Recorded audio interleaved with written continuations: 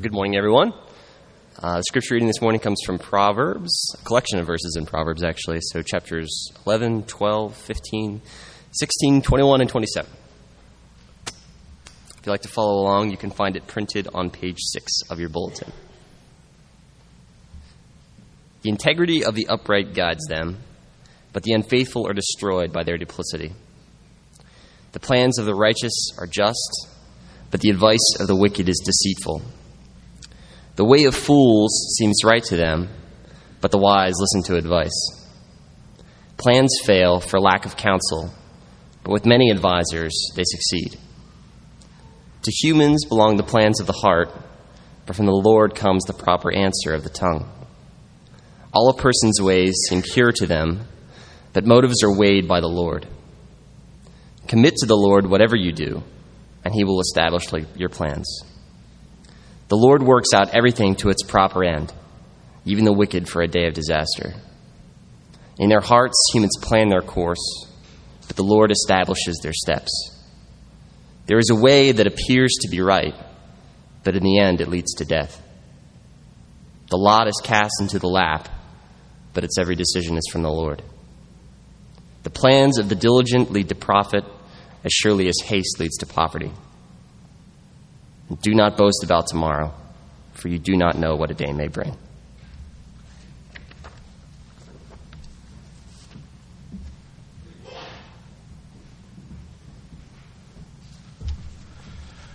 Thank you, Adam.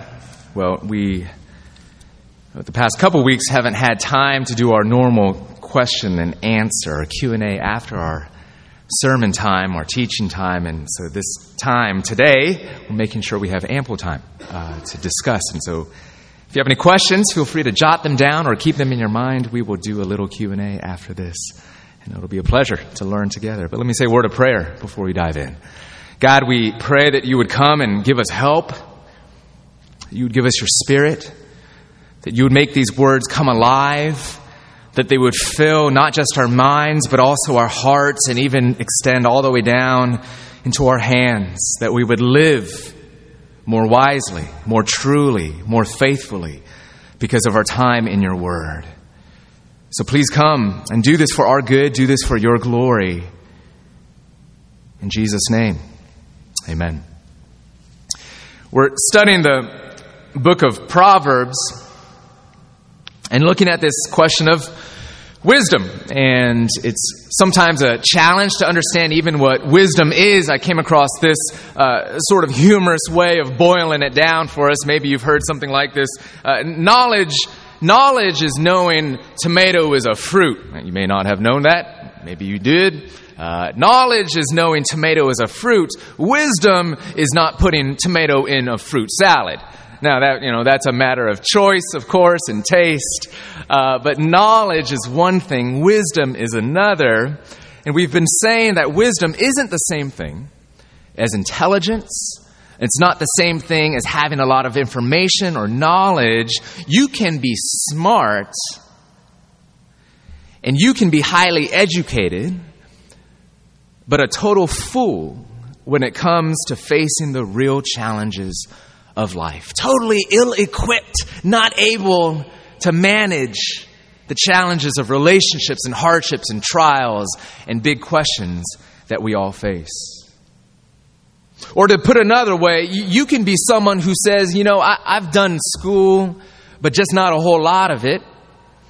Or I was never really great at it, and yet you can still be full of wisdom. Full of wisdom because you've been to the school of life and the school of God's Word. There's a little bit of hope and perspective for you. How is this so? Well, it's because wisdom, as we defined it in the past couple weeks, is the God-given ability to understand how life really works and to apply this understanding back to real life. Wisdom is the ability to understand how life really works and then to apply this understanding to real life, the way relationships really work, the way people respond to our words, the way money and resources really do operate in life, the way parenting and friendship and sexuality and emotions, the way these things actually function as life really is, and then to take that understanding and to live better before the face of God, in community, in neighborhood, in fruitfulness. Last week, we looked at this topic of wisdom in light of our words. What kind of practical wisdom does God give us for how we speak to one another, our speech, how we communicate? Today, we're going to look at this topic, our plans. What kind of wisdom does God give us for the way that we plan for the future? What I'm doing tomorrow, next week, next year. And I'd love to invite you in this time to draw to mind some specific plan that you've been working on.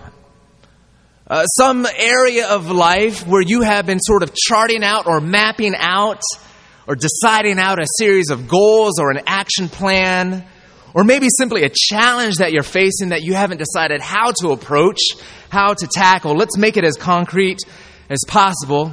That's how this book of Proverbs works best. What kind of plans then have you been making? How to pay bills, who to marry. Maybe it's a question of what job to take.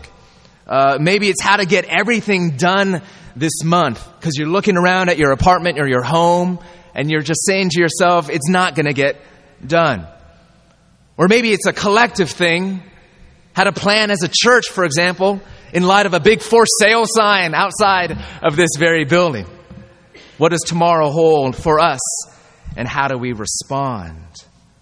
Think of something, and let's look at 4 or 5 principles or words of wisdom that we find in these Proverbs. Number one, meet life's demands with careful plans. Meet life's demands with careful plans. We're starting with a fairly simple point. Planning is good. It's good to make plans. The Bible actually encourages it. Some people can have the tendency, especially perhaps within the church and faith communities, to start to believe that if you really trusted God, then you should never have to make plans. You just step into the future with no sense of what's coming and you just walk by faith. But you understand, the Bible presents a God who himself is a planner. God is a planner. You see, we see this in Acts 2 when the Apostle Peter is preaching and he's talking about how God unrolled and unfolded the plan of salvation through Jesus. Where he said Jesus was crucified for our salvation, a payment for our sins, quote, according to the definite plan and foreknowledge of God. Which means, of course, if you've given your life to Jesus, your salvation is not an accident. That's good news. Your salvation is not an accident. God's love for you is deliberate, is specific, is planned. Planning can be an expression of love and of care. Planning is a good thing. Here's one example, Proverbs 21 verse 5. The plans of the diligent lead to profit, as surely as haste leads to poverty. And here, the act of diligent planning is being compared to going about life in haste, sort of in a rush, where you're just making quick decisions, impulsive decisions, rather than settling down and deliberating, pondering, asking for counsel and advice from other people, thinking before you act.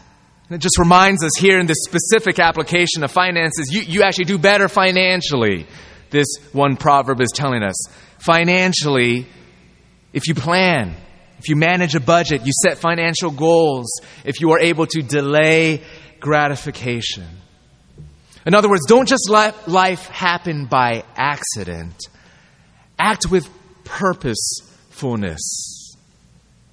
Not long ago, I was having a conversation with someone who's been exploring the Christian faith, asking some wonderful questions. And this person in this conversation asked a really great question, asking, if I start to believe in God, will I stop caring about stuff in this world where I just won't want to do anything.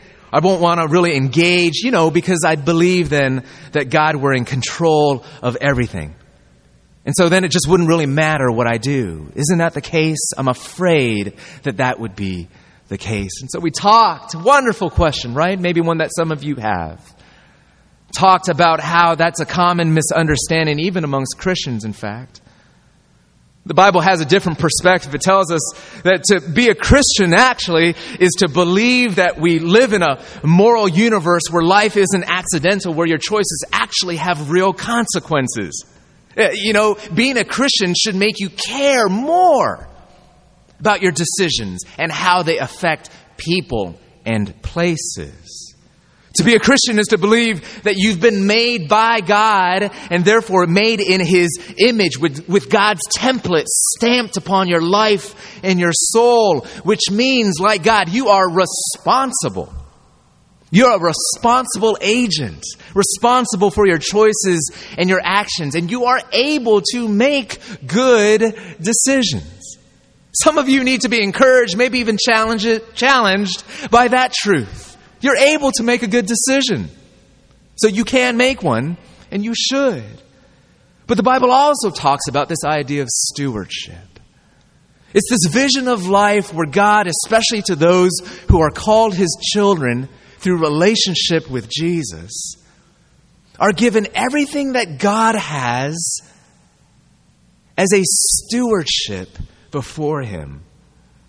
Where God has given me these relationships, these people in my life. God has given me these resources, this money and these things that I have. God has given me these gifts and abilities and skills and experiences. God has given me my time, every minute, every second of every day.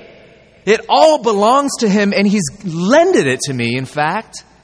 And He's asked me to manage it and use it for His honor and for the good of people around us. And so that means then every decision, every choice, every future moment that we have should be done with great care, stewarding the things that God has given us, rather than just wasting opportunities or being flippant or careless with the things and the life that God has given us. Do not misunderstand. The Bible in the book of Proverbs isn't telling us that we have to be an obsessive planner, and some of us are. Amen? And we'll get to that in a second. As if your whole life has to be mapped out, as if you have to chart out every second in the future.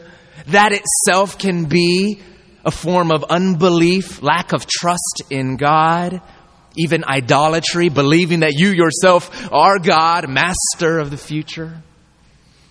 But there also are different personalities, different ways in which we might work this out, different ways that you might engage with the future and mark out plans in a responsible sort of way. But just for starters, friends, is there something in life that you have been refusing to plan? And do you know that God may be calling you to be a steward, to care, to plan? So number one, meet life's demands with careful plans. Number two, hold your plans with an open hand. Hold your plans with an open hand. Proverbs 27 verse 1, do not boast about tomorrow. Why? For you do not know what a day may bring. Do you or can you control the future? The answer is no. Do you have total control over what tomorrow will bring? No. But don't we so often talk about what's upcoming tomorrow, or what I'm going to do tomorrow, or how I'm going to live, or what things need to happen in life in the future, with a sort of confidence and even certainty that shows that we really do believe that we know what tomorrow will bring and that we can control everything that tomorrow does bring. I mean, this is just so wise. It's so simple. But if we actually pin down our heart to live in light of this wisdom, friends, think about it. What kind of disappointment might we save ourselves? What kind of heartache might we save ourselves by not living as though you actually can nail down every detail about tomorrow? What kind of false security can you avoid pulling your soul and maybe the souls of those around you into by acting this sort of way? What kind of time and energy, and in some cases, maybe even money, can you save by keeping this wisdom in mind? Hold your plans with an open hand, because you can't control tomorrow. You know what we do? We so often, we say, God, here's a list of what needs to happen in my life. Here it is, God, all listed down on this sheet, and this is how life is supposed to work here, God, and this is what prayer sounds like. Bless my plans. Sign at the bottom, God. Initial after each line, thanks. And then let me get back to singing, I surrender all. I surrender all. How often our planning is actually a quiet form of demanding from God. Hold your plans with an open hand. And if we live like this, it should make us humble. Putting God in His rightful place and putting ourselves in our rightful place. It should make us more flexible, shouldn't it, in our planning? Not that you stop engaging with these questions about the future. Who am I to marry? Where am I to live? How am I to use my resources best? But it should make us more flexible. So that when things don't work out according to plan, sure, we might struggle. And we often do struggle with some disappointment, maybe even hurt, maybe even anger. The human heart reacts, yes. But we should never be completely surprised when things don't go as planned. Because we don't know what tomorrow will bring. We should never be completely surprised. We should never be completely devastated. And if we are, it's a sign that we've been trusting in our plans rather than trusting in God. This is hard, isn't it? This is really hard because a lot of the time we use our goals and our objectives and our plans as a way of controlling chaos in our lives. Because we're afraid. Because we live in a world that shakes and we got hearts that quake and we want control. So let me bolt it down with a master plan and try to chase away all my anxiety and my fears. And we do this simply so that we don't have to live by faith. And God says, look, I've got you by your right hand. When you can't see and I can see, I've got you by your right hand. Which brings us to the next point, number 3. Commit your plans into God's hands. Commit your plans into God's hands. Meet life's demands with careful plans. Hold your plans with an open hand. Commit your plans into God's hands. Look at Proverbs 16, verse 9. In their hearts, humans plan their course, but the Lord establishes their steps. Proverbs 19, verse 21. Many are the plans in a man's heart, but it's the Lord's purpose that prevails. The plans we make are important. We've been talking about that. And God does use them. He works through them. But these verses make it clear that your plans and the plans that you make are important, but they are not ultimate. They're important, but they're not ultimate. Because ultimately the future is determined by God. He establishes our steps. He has every right to edit and correct and adjust and veto and correct and use and improve upon our plans. And that's good news, because if my life only worked out according to my wisdom, I'm in trouble. It's good news that God sometimes says, no, I've got a better way, a gospel way, a way through the darkness, because even darkness is not dark to me. I see it all, what you don't see. have the privilege, the joy of putting my daughter to sleep in the evening, and she's working through this phase right now where she's afraid of the dark oftentimes and can't see, and sometimes there's a little bit of light still left from outside, maybe the light posts on the street or the moon and the stars, and she'll say, I'm scared, and she'll say, Daddy, I can't see, and I'll tell her, no, it's okay, Daddy can see. She says, no, but I can't see. Baby girl, I'm holding you in my arms right now. You're going to be okay. Daddy can see, even if you can't see. No, I can't see. It's dark. I can't see. And sometimes I think to myself how much that's like us. Insisting that we need to be able to see, when even if we could, don't you see? We're in better hands when He can see, and we can't, and we're in His arms. There's a God who establishes our steps. We make plans, but our plans do not come to fruition apart from the purposes of God. As the 15th century writer Thomas Kempis wrote, man proposes, but God disposes. Man puts forth plans and we put together ideas, and it's our prerogative, even our responsibility, as we said, to do so, and yet it's God's prerogative in the end to execute them, to bring them about, or not. We make plans, God makes them happen, or not. Which means whether or not we're okay with that has everything to do with whether or not you actually trust the heart and the character of God, doesn't it? And this is where time and again the Bible brings us back to the cross of Jesus Christ. As I mentioned before, the plan and the purposes of God from eternity past was an arrangement of all the circumstances of history writ large and of your personal life to bring you to salvation in Jesus Christ by His death and resurrection. Him paying for your sins, for your forgiveness. His righteousness and perfect record of love and justice counting as yours. Good news. All of that arising from the heart and the plan of God. So get this, dear friends. If that's what's coming out of His heart and His plan, can't we trust all the other lesser things that are also arising out of His heart and His plan?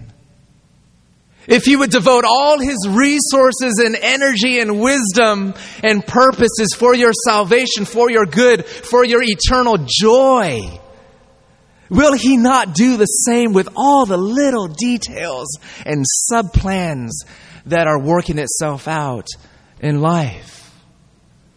In fact, the book of Romans says that just that very thing in chapter 8. That God works all things together for the good of those who love Him, who are called according to His purpose. All things in your life, He's working together for your good. And if God is for us, who can be against us? Amen? Because if you don't trust the heart and the purposes of God, why will you ever want to fling your arms wide open and surrender to His plans and His purposes? But if He's given you, as He has in the gospel, every reason to trust Him, we can start to take steps of faith to say, as John Newton said, the author of Amazing Grace, John Newton, Lord, what you will, when you will, how you will. Can we live like that? It gives us confidence to move into an uncertain future. Doesn't it make us bold and secure and free to know that God holds our lives together in His hands?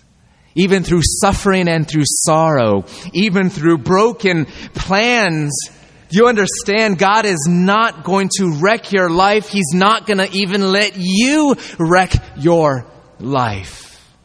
You belong to Him. Jesus' blood purchased your life. It's one of the greatest sources of comfort. And some of us here today are paralyzed because you believe too much in the power of your plans, as if they determine your lives. If I screw this decision up, I'm screwed up for the rest of my life. If I can't get this right, then God's not going to love me. If I get off track here, His purposes for the rest of my life are going to fail. You might not actually say that, but you live that. Here's some good news. Fear not. God is bigger than your flawed plans. Amen. Proverbs 16:4, the Lord works out everything to its proper end, even the wicked for a day of disaster. Which means, as one commentator wrote, that God is in control even of the wicked acts of human beings and uses their evil for good. God can use even our evil choices, our stupid choices, even our sinful mistakes for His purposes. Oh, hallelujah. This doesn't make you less responsible for the things that you do, but it does make you more joyful and confident that God is in control. And what kind of freedom of walking through a life that shakes and quakes, what kind of freedom can we have moving out into a future like that? How might I plan differently if I knew that God was ultimately in control? Maybe I would plan more boldly. Maybe you might be willing to take more risks. Maybe for some of you, your plans are too safe because you're not willing to trust in a God who's bigger than you. Maybe some of us might be praying or planning more prayerfully. And again, not just bringing the wish list to God, but raising questions before God. Again, He has every right to trump and to edit and to adjust and, good news, improve upon what you've come up with. Why not ask Him about it? He'll give you wisdom in those quiet places. In those quiet places. Number 4, I'll do this one briefly. Pick up the phone, don't make plans alone. Pick up the phone, don't make plans alone. We've been saying this every week. This is going to be a theme because it's all over the book of Proverbs. You're going to hear it again and again. Wisdom comes through community, friends. Comes through other people. Proverbs 15:22. Plans fail for lack of counsel, but with many advisors they succeed. With many advisors your plans succeed. Proverbs 12, verse 15. The way of fools seem right to them, but the wise listen to advice. You know what we tend to do? I see it in my life. I see it just in the way that we normally operate. We tend to make plans, and then we go to our friends or people that we trust. We make plans, and then we go to them and share our plans, and then we ask them to endorse it. Right? We say, hey, here's a decision I made. Can you please smile for me now? Hey, here's a new guy that I'm dating. A new woman that I'm starting a relationship with. Isn't it great? I guess. Maybe. Here's a new job that I've taken, and these are all the reasons why it's so wonderful and so great, and can you be happy for me already? Please. Or you're not my friend.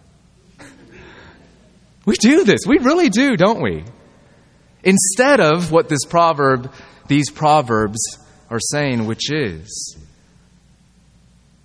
that out of humility we bring our lives before one another and we say, hey, can you help walk me along this path of decision making in real time, checking in together with all the sub decisions and sub plans that make up the big one, so that by the time I pull the trigger, you're in it with me and you already know where I'm heading with this.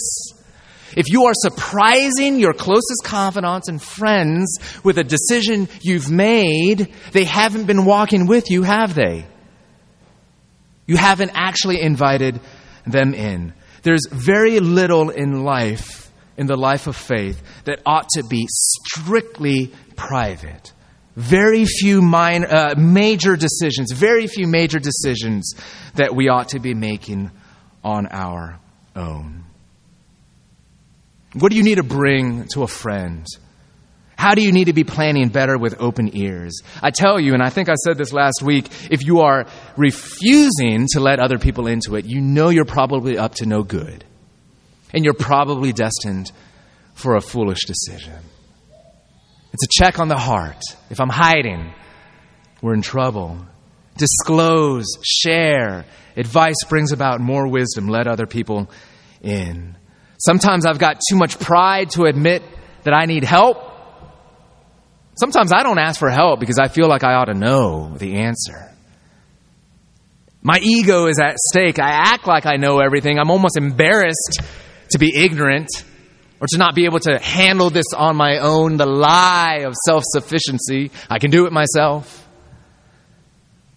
Which, of course, brings us then to the issue of character. Let's close with this. You can't plan without character. Look inside, number 5. Look inside, character guides. Look inside, character guides. We don't often realize how much the state of our hearts actually affect how we approach our plans.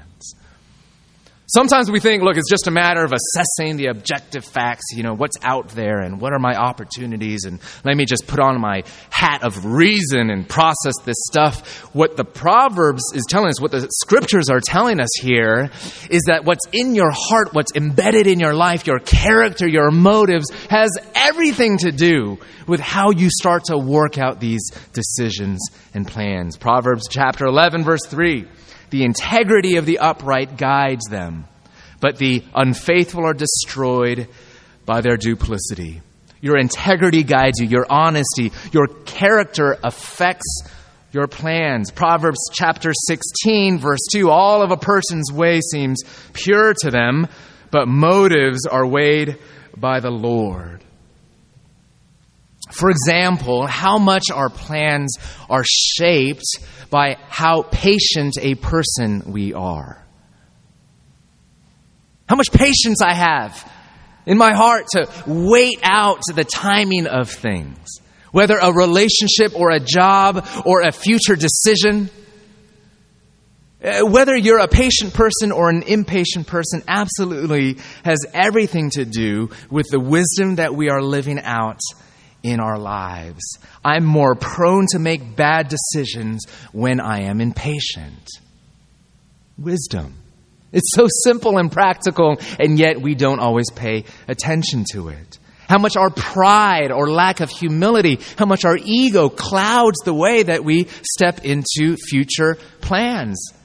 I don't want to take that job, it's beneath me. Or I don't want to be friends with that person. Or I don't want to live there, or I don't want my kids to have this or that experience, whatever it might be, how much the arrogance of our hearts can shape our plans. We think we're being objective, we think we're exercising sound judgment, and yet so much of what we're actually formulating comes out of our heart from the place of our character. Look inside, character guides. You can say the same thing about our motives. One of the most destructive motives as far as future plans are concerned is that of fear.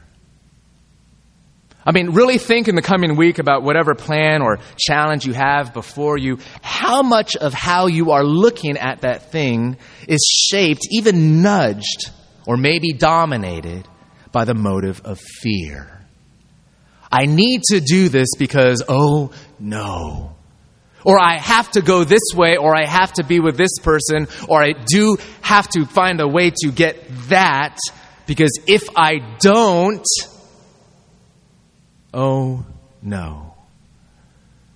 Think about it. God desires for us to make our plans and to make our decisions not out of fear, but out of faith. And so to look inside and to see the way that's clouding the picture, the way that's shaping and influencing, guiding and directing, or even strangling our plans and decisions. How liberating it is to look inside and note that character guides. And this, of course, brings us to this bottom line need. If it's shaped by what's in our hearts and what's in our souls and our lives, then isn't it true we need the Spirit of God? Wisdom in planning is not just a matter of another set of tactics. It's not just a matter of another set of tools that you need, and there are wonderful tools, and please make the most of them, yes. But most of all, wisdom in our planning comes from a changed heart. We need the Spirit of God. We need new character, humility, and patience, and self-control. We need trust in God to be able to let go and to loosen our grip on our plans and our devices, to commit them to the Lord, to trust in Him, to see the gospel for what it is, and to say, He has won my trust, and therefore I surrender all. Not just giving Him pre-approved plans, but to genuinely offer up a blank slate and say, fill in the blanks, Lord Jesus, I belong to you. But to take life and to do it with stewardship and responsibility, because after all, God has loved you so. Don't you want to love Him in the details of life? With every decision, with every opportunity, as a steward, a manager, a grateful gift receiver, to say this stuff matters. And the way I live my life, all of it is an offering to God, an offering of gratitude. If that's what wisdom in our planning is all about, it starts with a changed heart. It starts with the Spirit of God coming on in. It starts with Jesus washing us clean by His cross, giving us His Spirit, becoming our Lord, our Master, our General, our Teacher, having final say in life, and us rejoicing that He does. We need the Spirit of God. He gives Him to us. This is good news. He gives us wisdom for our plans. Let's pray together. So we're asking, Lord, that you would do that in a very immediate, real, concrete sort of way. In specific areas of our life, now that you'd help us to connect the dots, to grow in wisdom, to plan in a different way or a better way for our good, for your glory, Jesus, in whose name we pray. Amen.